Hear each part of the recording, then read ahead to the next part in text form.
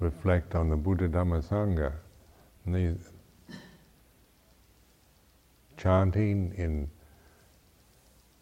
either in Pali, in English, or in both, the reflections, the praises, these ceremonies are really what you make them. One can do these in a very perfunctory way, going through the motions, because everyone else does it, or we can put our spirit, our attention into it, and really use it to awaken, to reflect, to make offerings, to give ourselves. It's easy for ceremonies to become perfunctory and just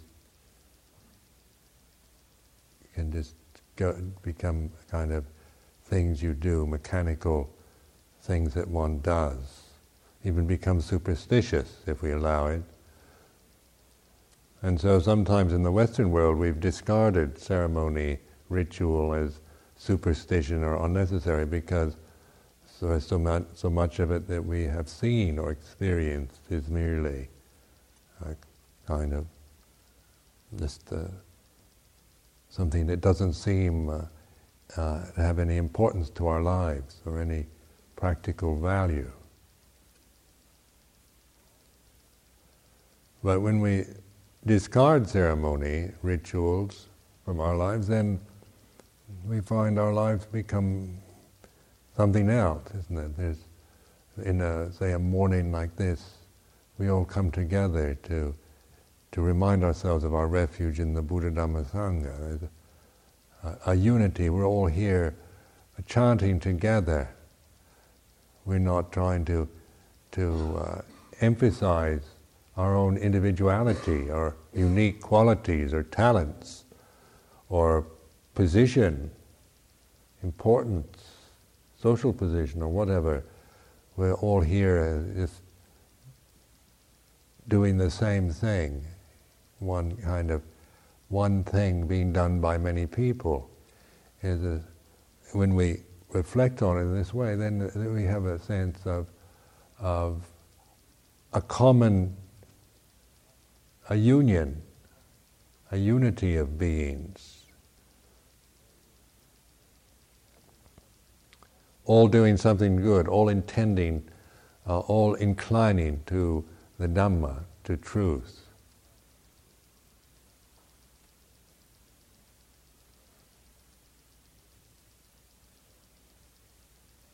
When we chant like the Namo Tassa Bhagavato Arahato Samma Sambuddhassa, that can be merely mechanical, parroting, or Pali, or it can be something very meaningful to us. What do we mean by these words and homage to the Lord, the Blessed One, the perfectly enlightened One? The Lord, this word in English, that can remind us of our Christian background. Praise the Lord, the kind of Christianity that many of us took have aversion toward or rebelled against. But bring it into its actual meaning, the Lord or the leader. That the Buddha is the leader. And that's why when we internalize that within ourselves, we are taking refuge in that which is the leader, the one who knows the way, the truth, the perfectly enlightened one, perfectly wise and blessed. What do we mean by blessed? What is a blessing? Isn't it? It's something good that happens. Goodness always is like a blessing to us. When something good, something beautiful, truth is a blessing. Virtue and kindness, compassion, these are great blessings for our human state. So a life without any blessings in it, that isn't blessed by anything, is a kind of hellish experience. If one has not been blessed by anything, had no experiences where one has been blessed, or feels that one has been blessed, or has been able to bless,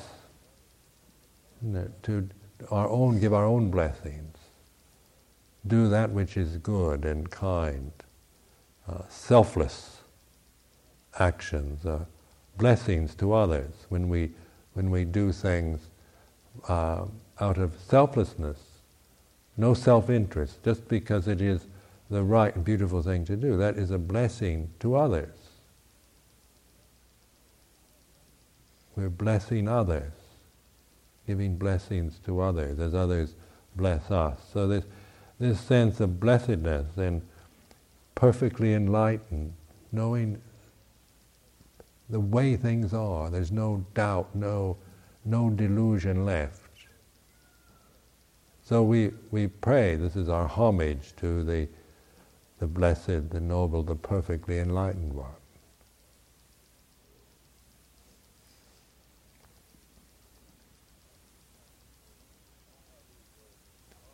Now these words inspire the mind, don't they? When we notice what inspiration is, you lift your heart up. It goes upward rather than downward. This sense of a rising up, of inspiration, through just our ability to think inspiring thoughts. Negativity, of course, destroys inspiration. When you become critical or doubtful or dismissing, it's just foolishness, silly, smarmy sentiments, and so forth. The old Scrooge, Ebenezer Scrooge, bah humbug type of mind. Then our life lacks inspiration. Everything is just regarded as bah humbug. But as we begin to appreciate the ability that we have to be inspired or to inspire ourselves. What is this? This is a beautiful function of the mind, isn't it? That our mind as human beings, we can think beautiful thoughts.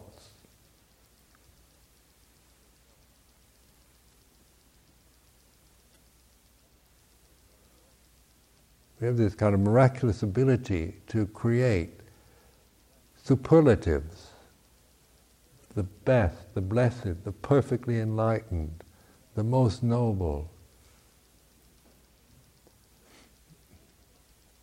absolute purity, goodness, virtuousness, wisdom. These words themselves taken to a superlative state. These inspire our mind.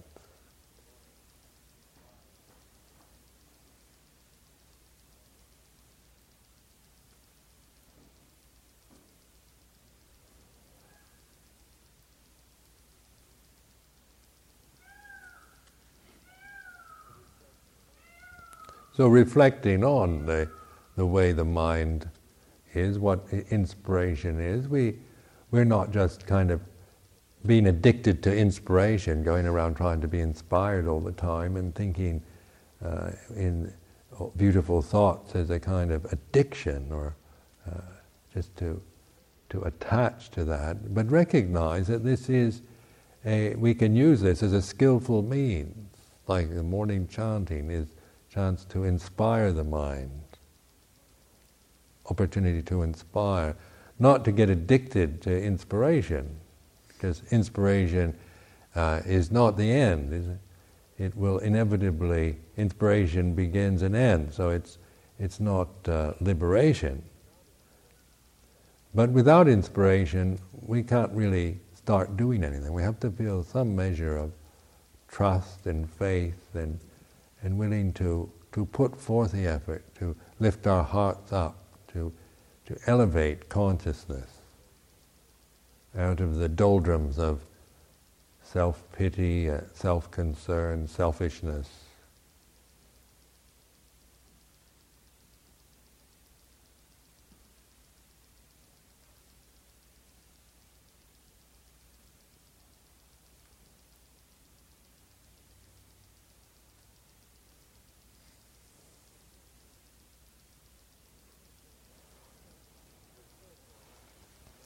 Reflect on that which blesses us in your own life, the blessings of your life.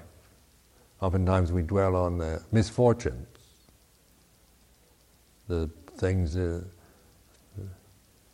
bad things that have been done to us, or the bad things we've done to others, or we read the newspapers, we hear all about the rottenness of humanity, the brutality, the stupidity, scandals and corruption are news.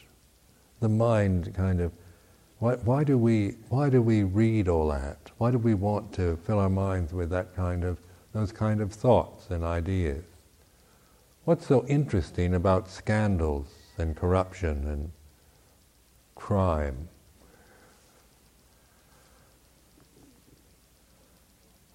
One thing, those kind of conditions are exciting to the human state, aren't they? There's nothing, we find violence, sex and violence, very exciting to our minds. If we want to get excited, we want to be excited. We go and watch maybe a boxing match, or some kind of sport where there's a measure of violence and rapid activity. Anything sexual is exciting to the human mind. It excites our minds, so that human beings get excited over these things, over the violence and sex, pornography, these kind of conditions. We easily absorb into that.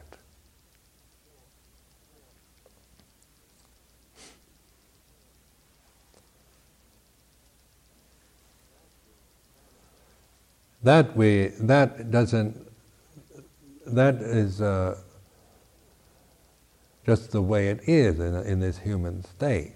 The mind is easily influenced on those levels. So excitement is the way out. To get excited about something, and we can forget the dreariness or meaninglessness of our lives, the problems and difficulties of family life, or the office or the factory or whatever, by completely absorbing into some kind of violent actions or whatever, exciting conditions.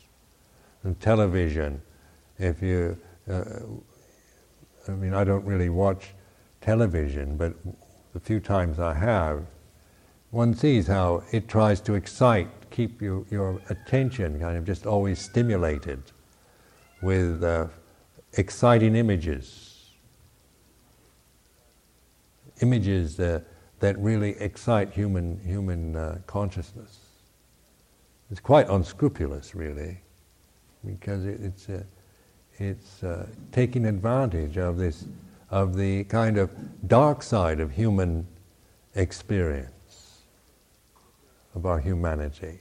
Or say a meditation retreat like this is we're trying to inspire and to point a way out of that darkness, that coarseness, that misery,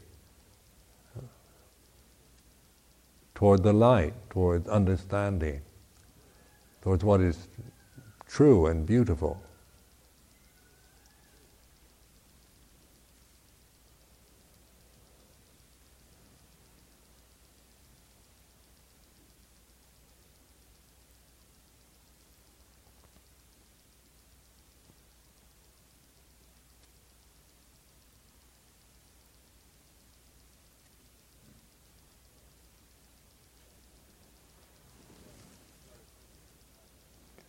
So as much as we have a rather dark side, coarse, and bestial tendencies in this human state, we also have longings for the divine,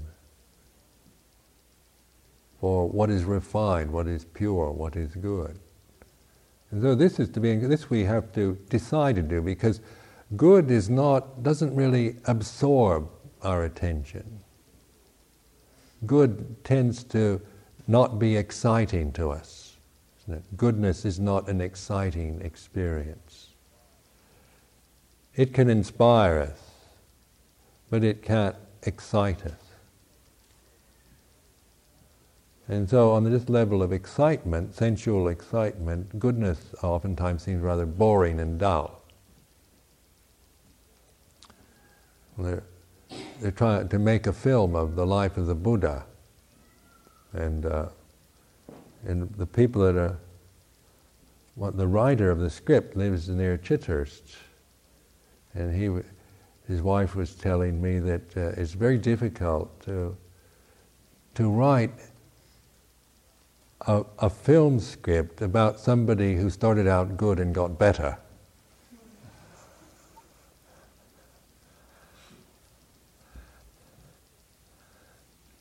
It's not going to, doesn't make an exciting movie. It'd be more interesting to have somebody that's good that got bad, that went bad. If you tried to make a film about a good bhikkhu who kept all the Vinaya rules and did everything properly, nobody would probably be interested in it. It would be a flop in the box office. But if you made a film about a Buddhist monk who broke all the rules, that would probably make lots of money. That'd be exciting. And these are reflections only, they're not trying to, these are just reflections from my own mind about experience as a human being.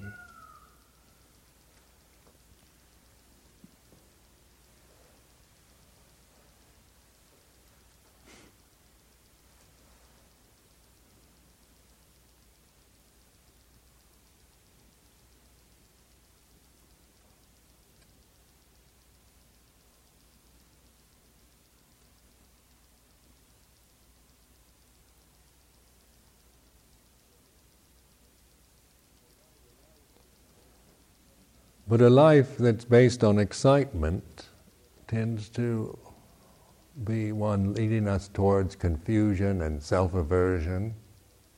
When all we live, when our lives only to be excited by the senses, and then we become very self-centered, and our lives become meaningless. Then we can't respect ourselves. We burn out, become depressed, because the result of trying to just have pleasure and excitement, the result of that will take us towards a kind of depression and despair. That's what I've seen anyway, and what I've noticed, that when one is always seeking pleasures and excitements, the result of that is a sense of despair, and depression, and anguish.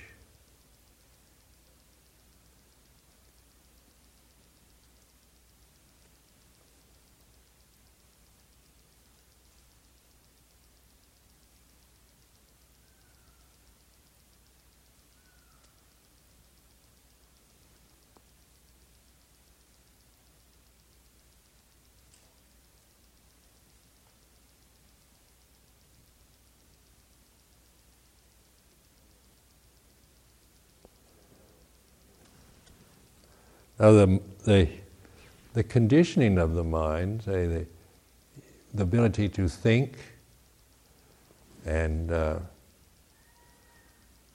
create concepts, to perceive things, to have language, But when we attach to perceptions, conceptions and ideas, then we lose this, our perspective on the flow of life. This is what I see is very much gone wrong in Western civilization, is just that we attach to ideas, ideals of how things should be. And that those ideals, as good as and as fine as they might be, as attachments, as something that one holds to, the result is that we can only feel a sense of frustration, irritation, impatience, resentment with the way things are. Because life as an experience is not an ideal, is it? It's not ideal, it is this way. Life is an experience, individually, is not what it should be, it's just the way it is. So when you reflect on this, you notice just the way it is, not as a criticism, comparing it to to an idea of how it should be, but recognizing that there is this flux and flow and change, life on this sensory realm, this conditioned experience through the body and mind is the experience of change, impermanence.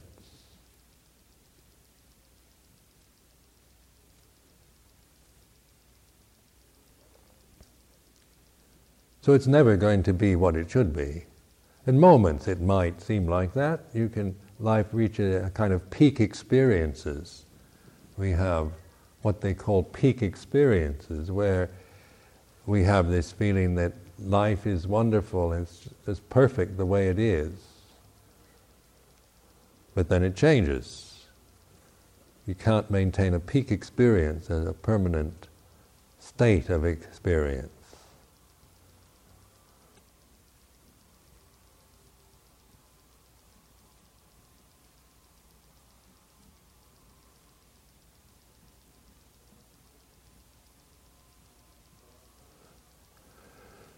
So ideals are usually the kind of attempts to talk about peak experiences, about the best. How things should be if everything could be at its peak, at its very best all the time.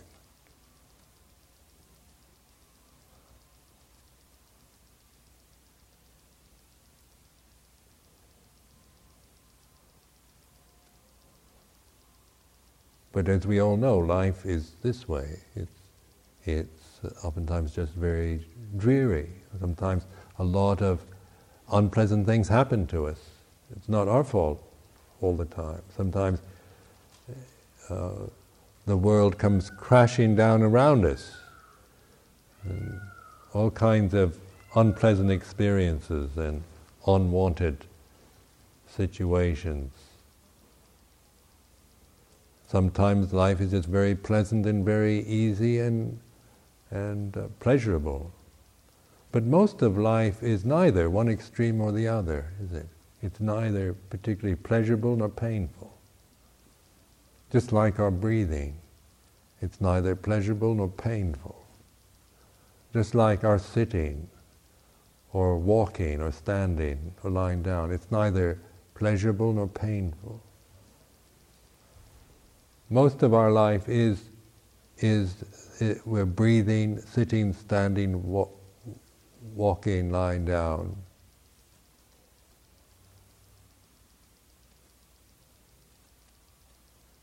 It's neither one extreme, it's not extreme. And so the search for happiness is always looking for an extreme of pleasure, peak experiences.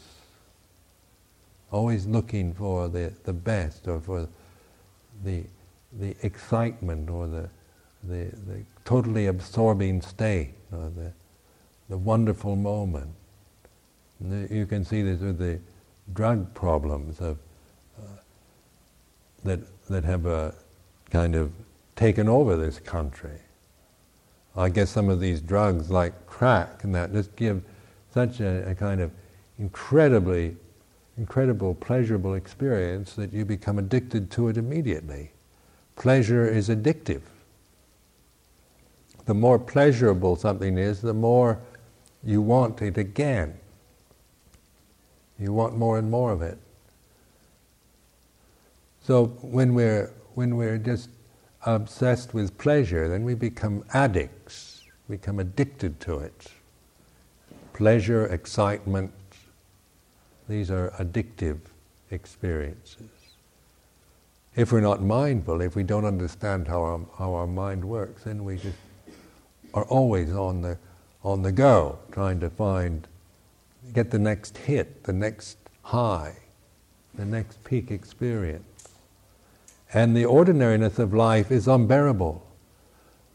Just breathing, sitting, standing, walking, lying down to a crack addict must be the most horrendous thing, the dreary prospect of sitting on a retreat like this, watching your breath.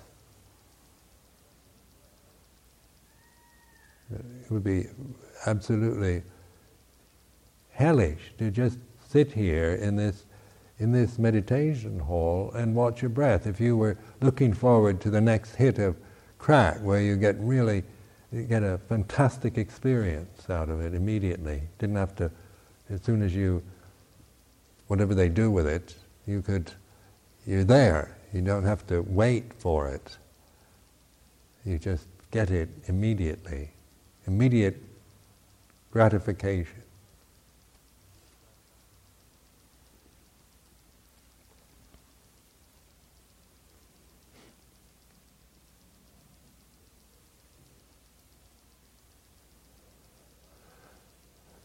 Years ago in Thailand, I did an experiment with sugar, because in monastic life, one thing, they'll allow you to have sugar in the afternoon, and so you can put sugar in your tea or something.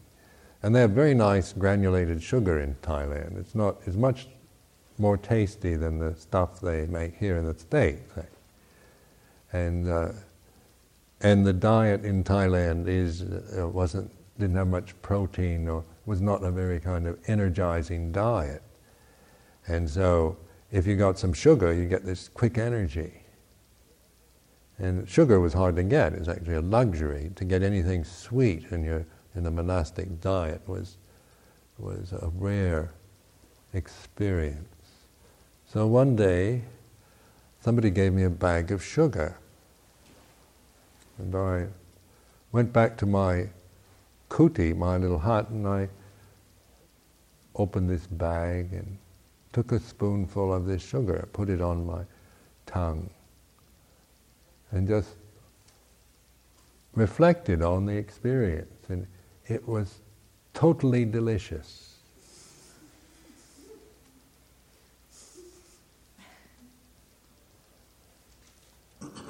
The flavor, the sweet flavor of sugar was just totally delicious, and that meant that when that was gone, I wanted another hit.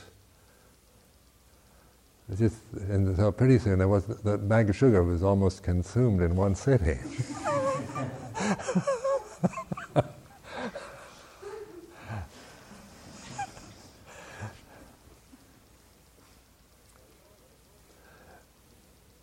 But it wasn't like a waste of time either, because I did observe.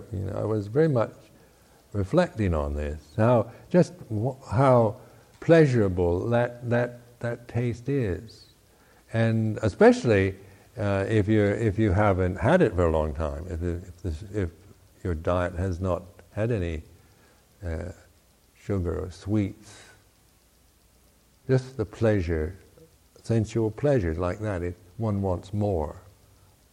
You have one spoonful, you want another. So pleasure is that way. The more pleasurable it is, the more we want it. Pain works in the opposite way. We want to get rid of it. As soon as we feel any pain, we want to get rid of it immediately.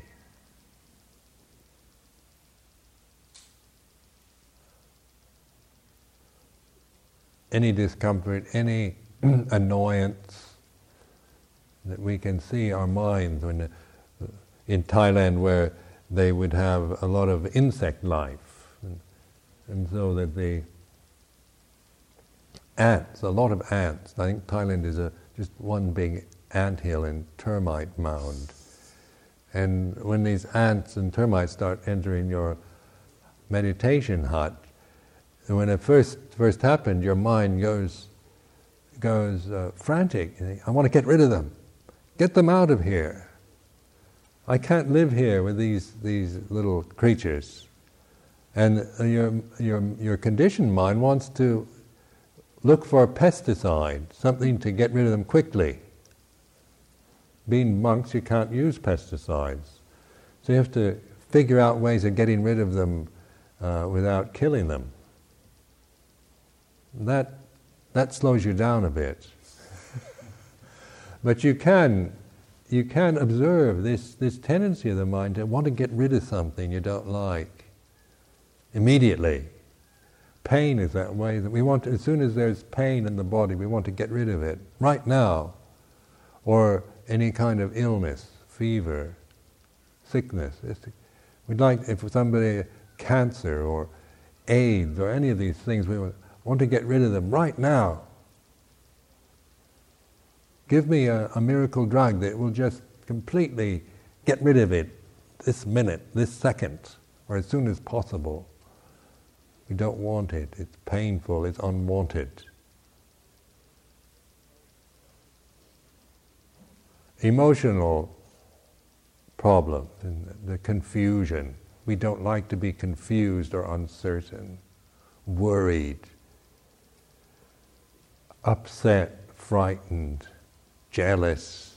These kind of emotional states we want to get rid of. We like to suppress, deny, because they're painful, unpleasant experiences.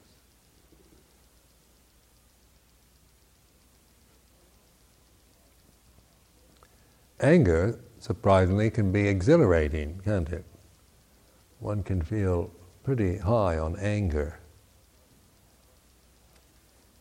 But what we tend to really don't like are the kind of sleepiness, dullness, mental agitation, guilt, and restlessness and doubt. And that we just want to suppress them, annihilate them as quickly as possible. Lust and greed and anger can be quite exciting mental states.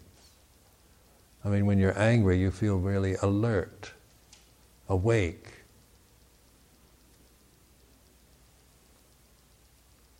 Indignation, to be caught up with indignation about, it's not fair, it shouldn't be allowed, that person, and we could feel really indignant sometimes in the Gulf War, both sometimes the way the Americans acted or the way Saddam Hussein acted, depending on how your mind works and whether you're a peacenik or not, or a Green Party non-violent type, or a patriotic American.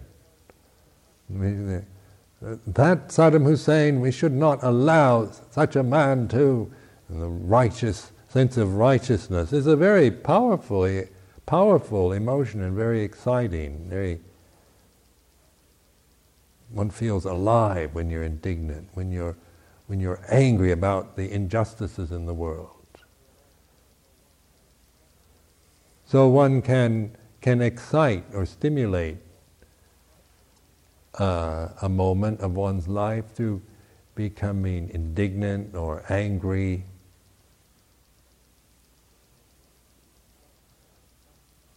One can lustful sexual fantasies and these kind of things excite the mind. We feel alive and awake with the excitement, looking forward to some kind of sensual pleasure, sensual fantasies.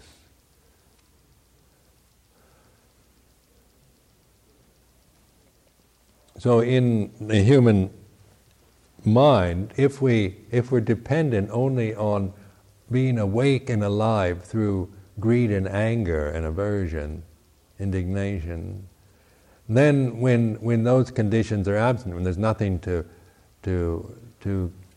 feel, look forward to, a sensual pleasure, there's nothing to feel indignant or angry about, then what happens?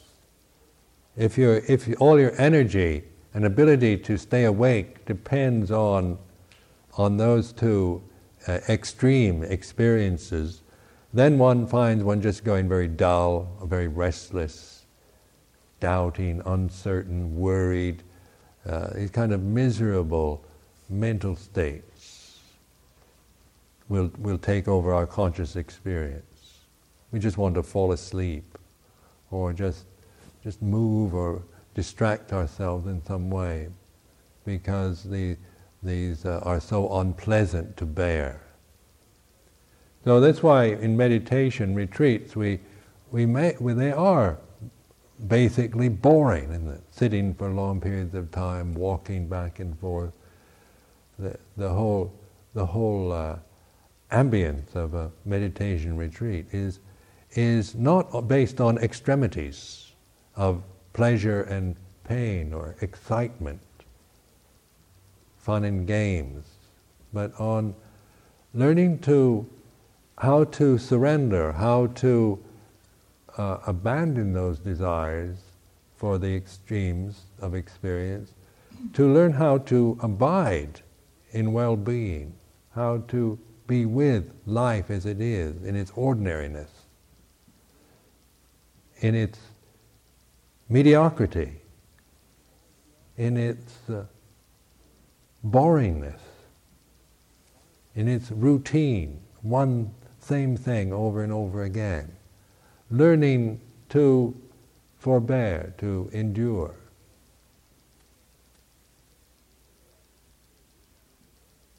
And to do that is you're developing virtues and abilities within which you which allow the human being to, say, have self-respect.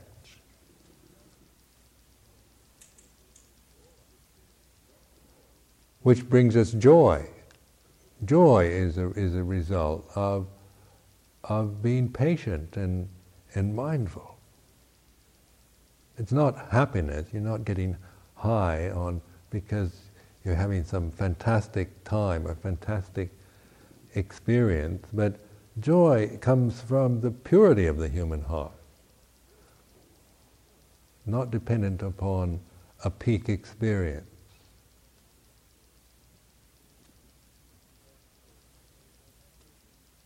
You begin to abide in well-being in the present moment. Just accepting this flow of life as is in this moment is enough. We don't need to look for anything else. Look forward to the next extreme experience. Or if we do, we can observe that, how we can look forward to the tea, or look forward to, even in meditation retreats, there are opportunities for kind of, we wouldn't consider them extreme experience, but they are extreme in reference to, say, sitting, standing, walking, and lying down and breathing, like having a cup of tea or a cup of coffee or something, or having the meal. We can think of, we could sit here and look forward to the meal, because that is more exciting, eating food, than sitting, standing, walking, lying down, and breathing.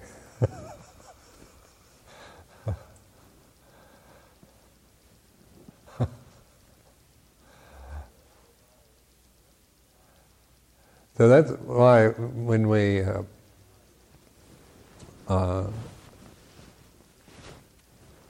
bring attention, pay attention to just this flow of life in its ordinariness. Really notice just the the ordinariness of your feelings. Don't wait till you have extreme physical sensations, but just notice just being conscious, and just the feeling of the pressure of sitting, your body sitting on the mat.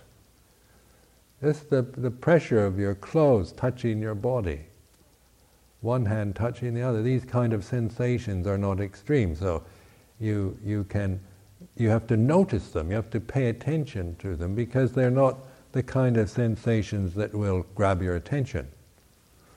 They're not extreme enough until they become painful. We would not really bother to notice. So now we are paying attention to the way it is,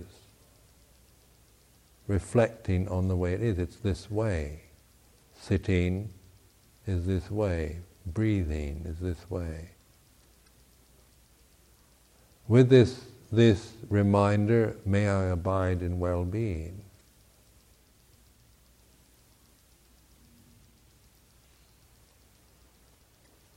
Posture, the breathing, the feeling. Do you feel hot or cold? Or neither hot nor cold? What is your mental state like? Do you feel alert, awake, bright or dull, restless, positive or negative, or neutral?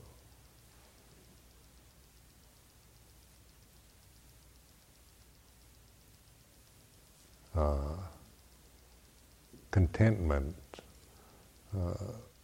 and being patient, enduring with the extremes you might be feeling or experiencing. To be patient. This is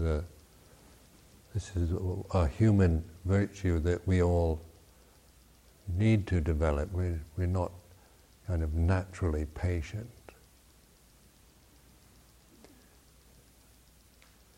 Sometimes life brings us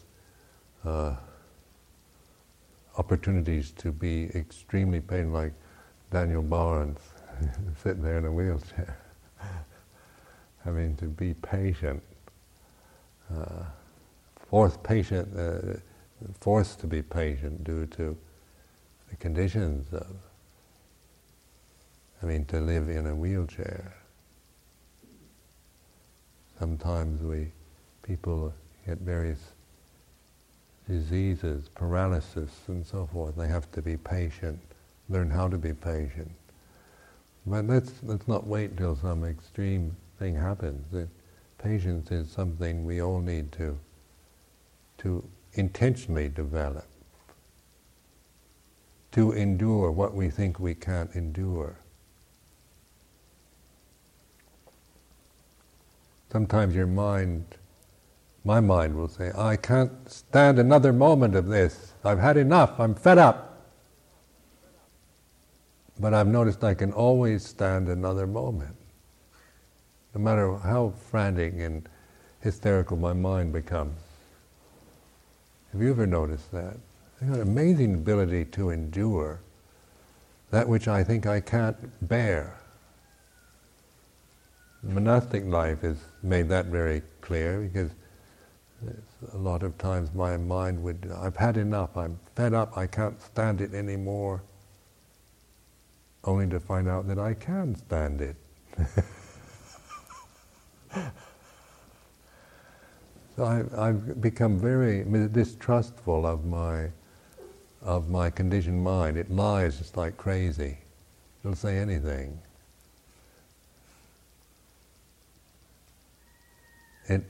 Conditioning is not to be trusted. So that's why we take refuge in Buddha rather than in our views and opinions, because our views and opinions are not to be trusted. They're conditioned into the mind. They're oftentimes coming out of prejudices, biases, fears and desires, so that But when we take refuge in Buddha, then we're taking refuge in that which is pure wisdom, intelligence. That's where, say, more the intuitive ability to be totally receptive